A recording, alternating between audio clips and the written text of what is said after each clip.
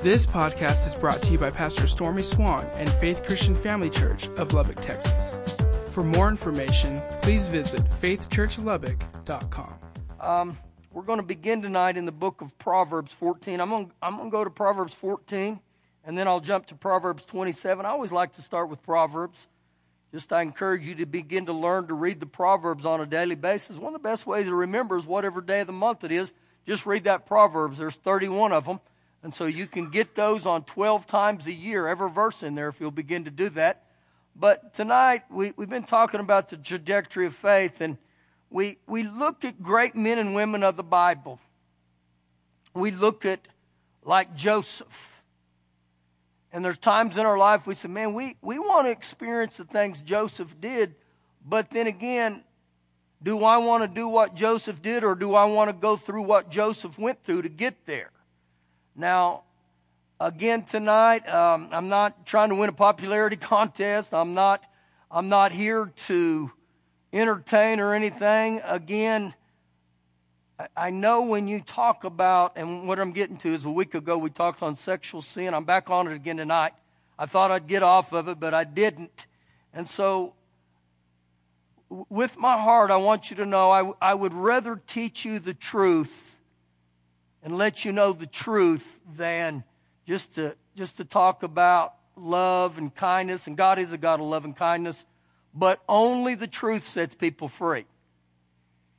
And I can tell you this, sometimes with truth, it can make you feel uncomfortable. I've been there, I promise you. But again, I believe it's important that we see the Word of God, what God says. And so when it comes to sexual sin, the society around our world, not just America, but everywhere, it's saturated. And when you look at the sexual sins in our society, it's in direct contradiction to the Word of God. And we have a sense that, well, since everybody's doing, it's got to be okay. But it's not okay, all right? Do we believe that lying is okay? No. Do you believe murder is okay? No, it's not okay. And so these are the same things. And again, God doesn't put up these standards to punish us. God puts them in our lives to bless us, to help us. Because He knows the wages of sin is death. And so sin is very, very, very deceptive. And so is sexual sin. Very deceptive for anyone. So in thinking about that thought right there, sin never shows you the outcome of what takes place. What will happen? In other words, sin just lives for the moment to gratify the flesh, and it never shows you this is the consequence of it. So you go back and look in King David's life, even with Bathsheba.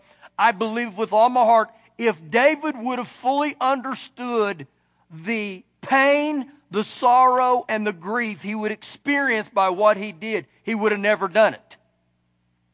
And so not only did it affect his life, what happens even with sexual sin, it becomes a cycle and it goes down into our family members through a generational deal. And so just to give you an illustration of how a sexual act that David committed, remember, it started with him looking. He looked, and when I begin to look, I lust, and when I lust, I long for it.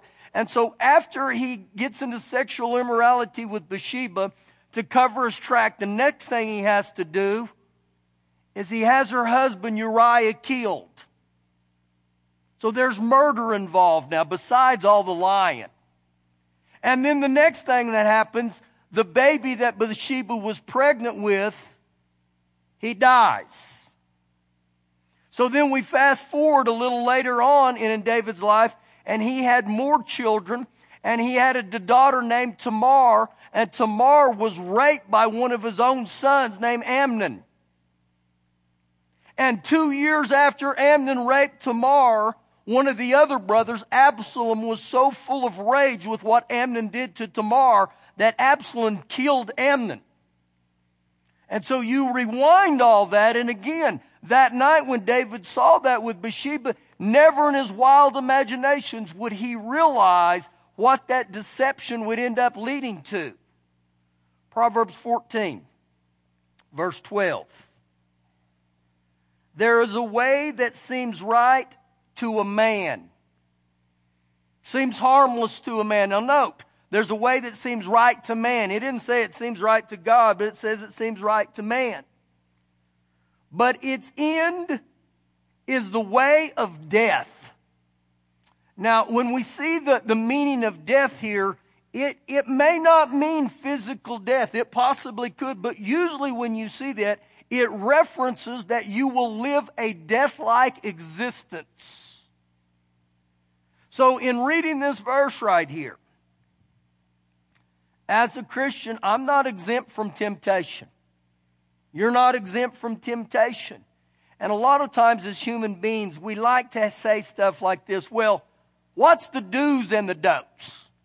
Is there's a do and a don't list? Really what a do and a don't list really means to me and you, it means we're asking, so just exactly what can I get away with? Well, what I can get away with, to answer that question, you got to ask yourself is this. What's your destination? In other words, do I want to walk in the things of the kingdom of God like Joseph did or not? And so again, there's a blessing when I obey and there's a curse when I disobey. Turn just a couple pages to the book of Proverbs chapter 27. Proverbs 27. Now, amen is permitted in here, okay? Thank you. Thank you. It gets real quiet in this. I'm just glad to see some of you came back. You know, I will tell you this. I know as what I do for a living, according to James 3, I'm going to stand before God one day, and he says, you're going to be held at a double standard or a double judgment for everything you preach. So I don't mean this ugly, but I fear God a lot more than I fear you guys, okay? So you know what? I'm just going to tell them the truth, Father God.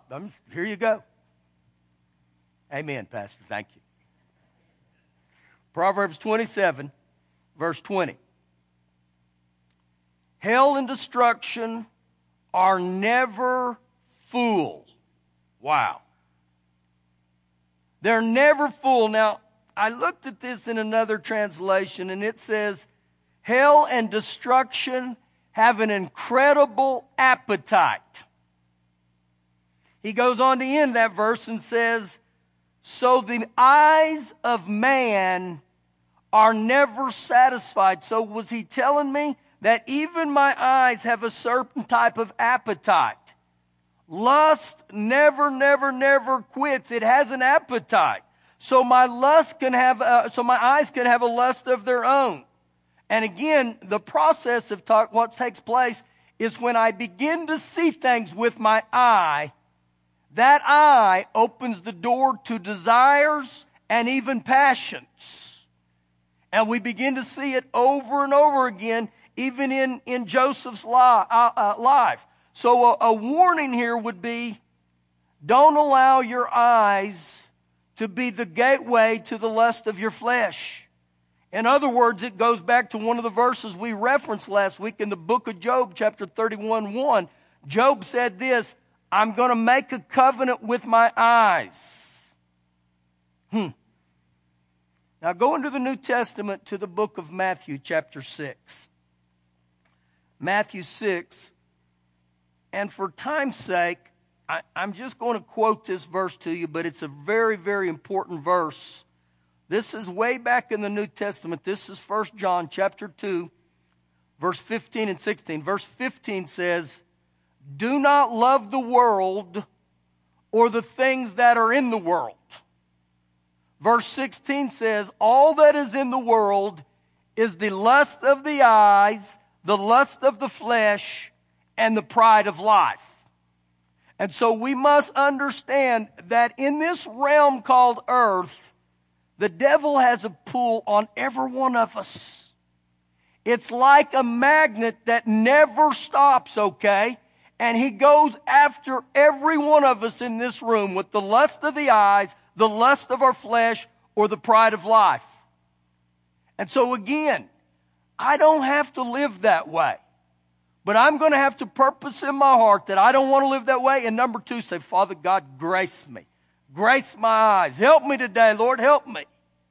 Now, again, we're in such a saturated society with sexual stuff that it's very easy to get used to things. I don't believe God ever wants us to get used to things. And what I mean by that, we can see stuff so much that we become calloused. Again, we can rewind. I mean, back in the 60s when I was a little guy, if you saw Mr. What was Leave It to Beaver's name, his parents? What?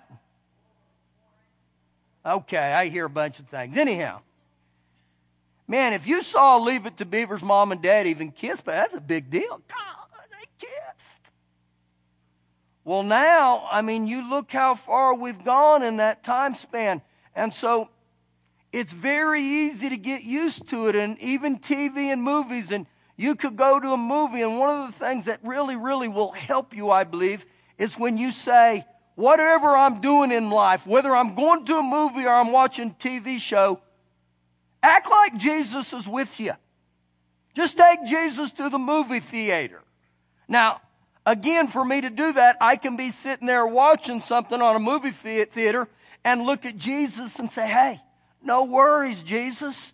They're just going to sew a little skin here. It's okay. And then a few minutes later, look at him and say, Jesus, you need to just chill out.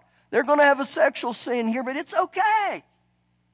Again, if we're not careful, we become so calloused and used to those things that it doesn't rock us. But again, when we read this passage that we're getting ready to meet in Matthew 6 right here, it will show you the power of our eyes. Matthew 6, and he uses only 2 verses, verses 22 and 23 in this. The lamp of the body is the eye. Wow. The lamp of the body is the eye. The Message says our eyes are windows into our bodies. He goes on to say, if therefore your eye is good, your whole body will be full of light. And when he talks of full of light, he's talking, you'll have meaning and purpose. And so it's incredible just right here what Jesus said about your eye and your body. So you know what he just told me and you? My eye has the ability to direct or influence my whole body. Again, it just shows me how visual we become and what happens. Now again, even in my own life, I've had to guard my eyes in incredible ways because I take you back into my teenage years, how I opened the door to a lot of stuff that I shouldn't have. So very seldom do I go to a movie because most movies don't show always great things. I've been with other pastors and they've looked at me and say, do you not like going to movies? And I say, I like going to movies, but I said, you know what? I struggled in an area of my life 30 years ago, and I said, you know what? Jesus has set me free from that, so I don't want to open the door back to it. And I will tell you, I become very visual, and I believe all of us are, especially men. And so when I get an image in my mind through what I see with my eyes, I have a hard time getting rid of that. This is exactly what Jesus is talking about. And guess what? None of us are exempt. Keep reading. But if your eye is bad, and what he means by bad is the things you allow yourself to see, your whole body will be full of darkness. You will be deprived of meaning. If therefore the light that is in you is darkness, how great is that darkness?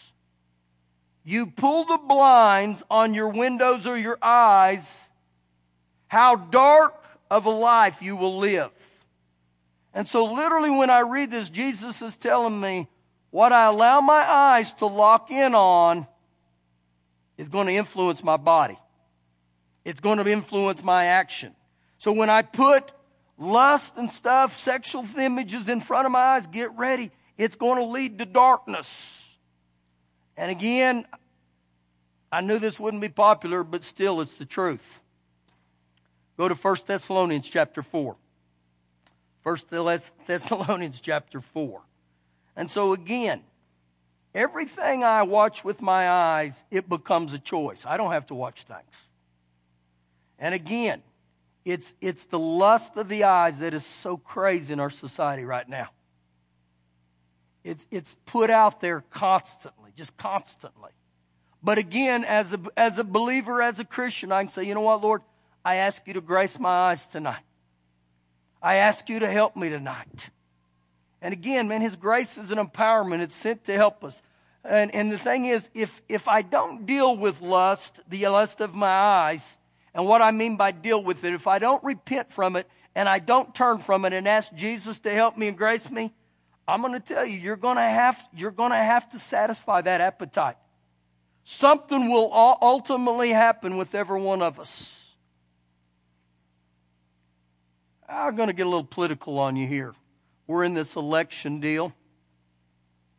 And I'll stand before you tonight and I'll tell you, I wish we could raise Ronald Reagan from the dead. But that's not going to happen. And so I look at the two choices.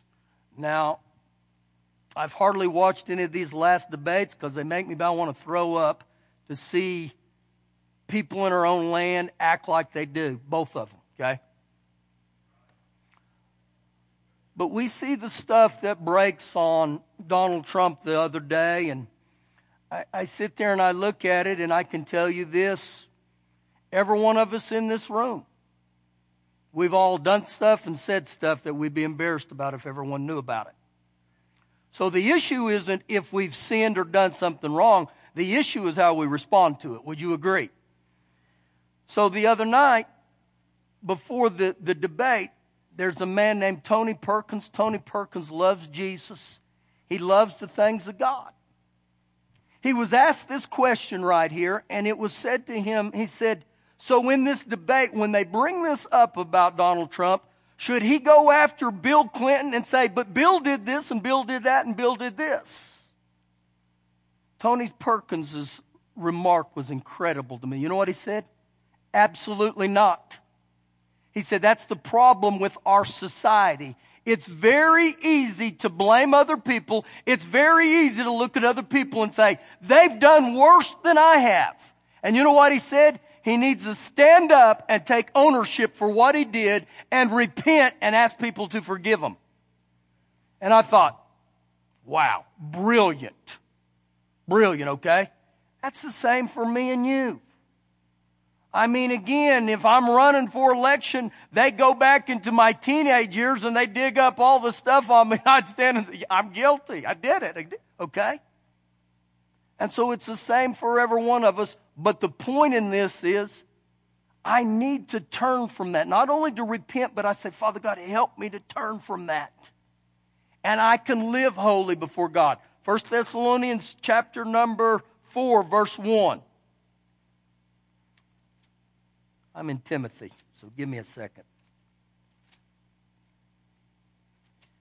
The Apostle Paul said, finally then, brethren, we urge you and exhort you in the Lord Jesus that you should abound more and more, just as you receive from us, how you ought to walk and how you ought to please God. Now what the Apostle Paul's saying, I'm going to teach you what it looks like to live as a godly man or woman in this earth. Verse 2. For you know what commandments, what instructions, what charges or directions we gave you through the Lord Jesus. So right here, he sets the standard and he says, this is what the Lord Jesus wants us to do. Verse 3. For this is the will of God, your sanctification. Understand this, the word sanctification has a couple meanings. One means to be set apart, but in this passage here, the word sanctification literally means holiness. Now, do you think the Apostle Paul would have said that we need to live sanctified or holiness if it wasn't possible? It's possible. He goes on to say this, that you should abstain from sexual immorality. You should stay away from sexual sin. The word abstain there means to willfully hold back. So I believe this is how it looks when I willfully say, Father God, I'm going to do my best, but I got to have your grace and I got to have your help. Now, why would he say to abstain from sexual immorality if it wasn't a bad thing. He knows the consequences of it. So to run a sexual red light, it's costly. It's expensive. It causes great pain and grief. Verse 4. That each one of you, me and you, should know how to possess his own vessel, to control his own body in sanctification and honor, in holiness. Now, as I read that verse this morning, it was cross-referenced into Romans chapter 6 and verse 19. I turned there real quick because this was so good. Listen to what this says. I speak in human terms because of the weakness of your flesh.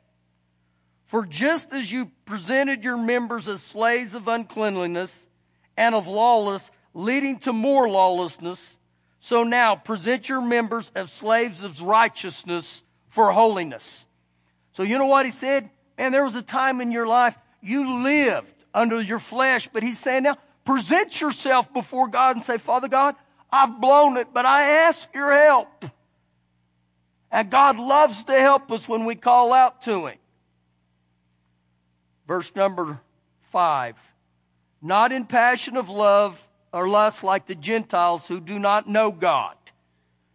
Not like the Gentiles, people that don't even know God. Don't let that be your model. That no one should take advantage and defraud his brother in this matter, because the Lord is the avenger of all such, as we also forewarned you and testified. For God did not call us to uncleanliness, but he did call us to holiness. Therefore, he who rejects this does not reject man, but he rejects God. So again, I'm not rejecting human reasoning and human teaching. I'm rejecting the very oracles of God, that God created every one of us, and he said, this is how I desire you to live. He ends this and he says, whom also has given us the Holy Spirit. So you know what he's telling me? He's saying the Holy Spirit will help you. You go back and you look, when the Lord Jesus was getting ready to ascend into heaven, he said, boys, I'm going to send you a helper called the Holy Spirit. When you look at the Holy Spirit, the fruit of the Spirit is found in Galatians 5:22 and 23. These only come from his help. They're all great. There are 9 of them. Love, joy, peace, long-suffering, self-control, goodness, kindness, gentleness, meekness, or humility. There's one in there in the middle called self-control. What would begin to happen is if we begin to say, oh, Holy Spirit, I ask you to give me self-control today. I ask you to help me. Now, I'm going to tell you, these are things that I have to do in my own life. That I put a hedge up around me and I say, Holy Spirit, you got to help me. Give me self-control. Again, God will help us when we begin to say, I don't want to do those things. I'll end with this tonight, 1 John chapter 5, way back there in the back. 1 John chapter 5.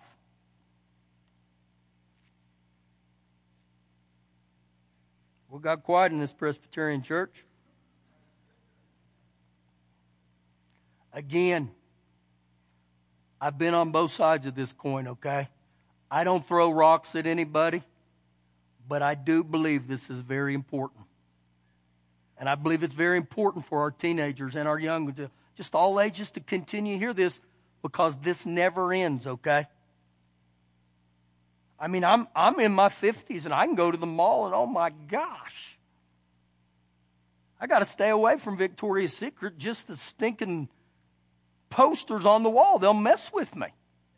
You say, are you serious? I'm serious. I don't want to see those images, okay? Let me read this before I really get in trouble tonight. 1 John chapter 1, verse 5.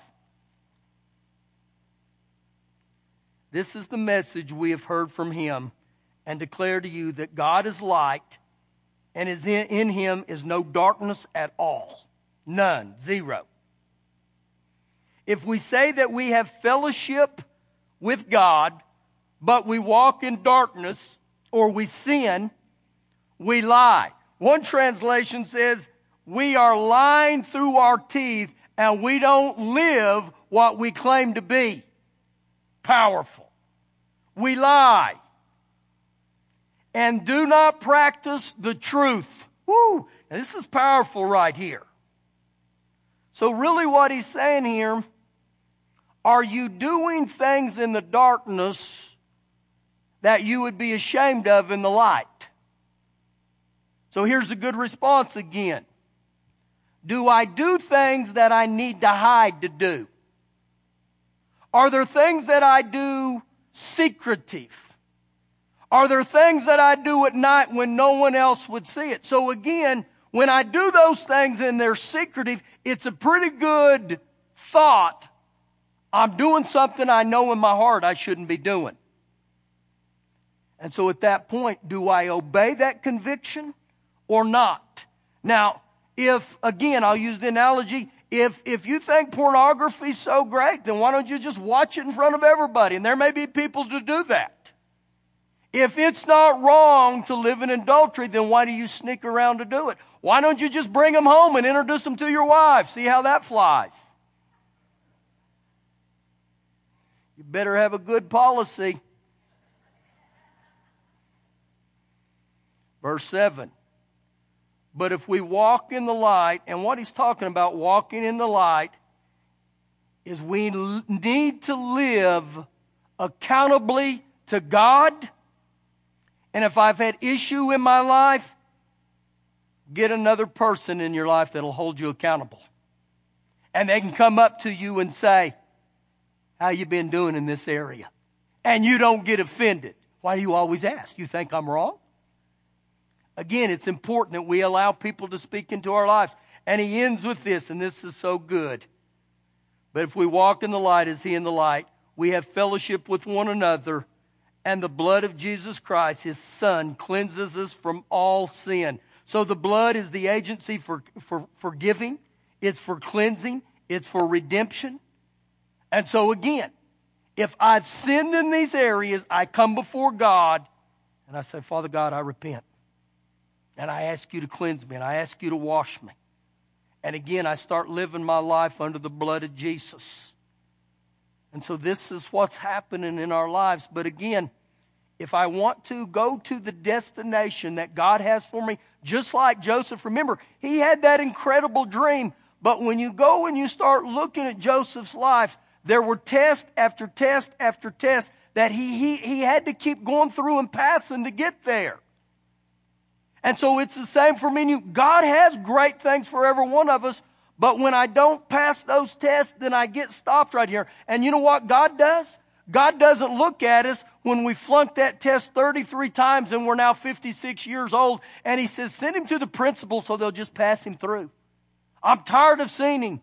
God doesn't do that.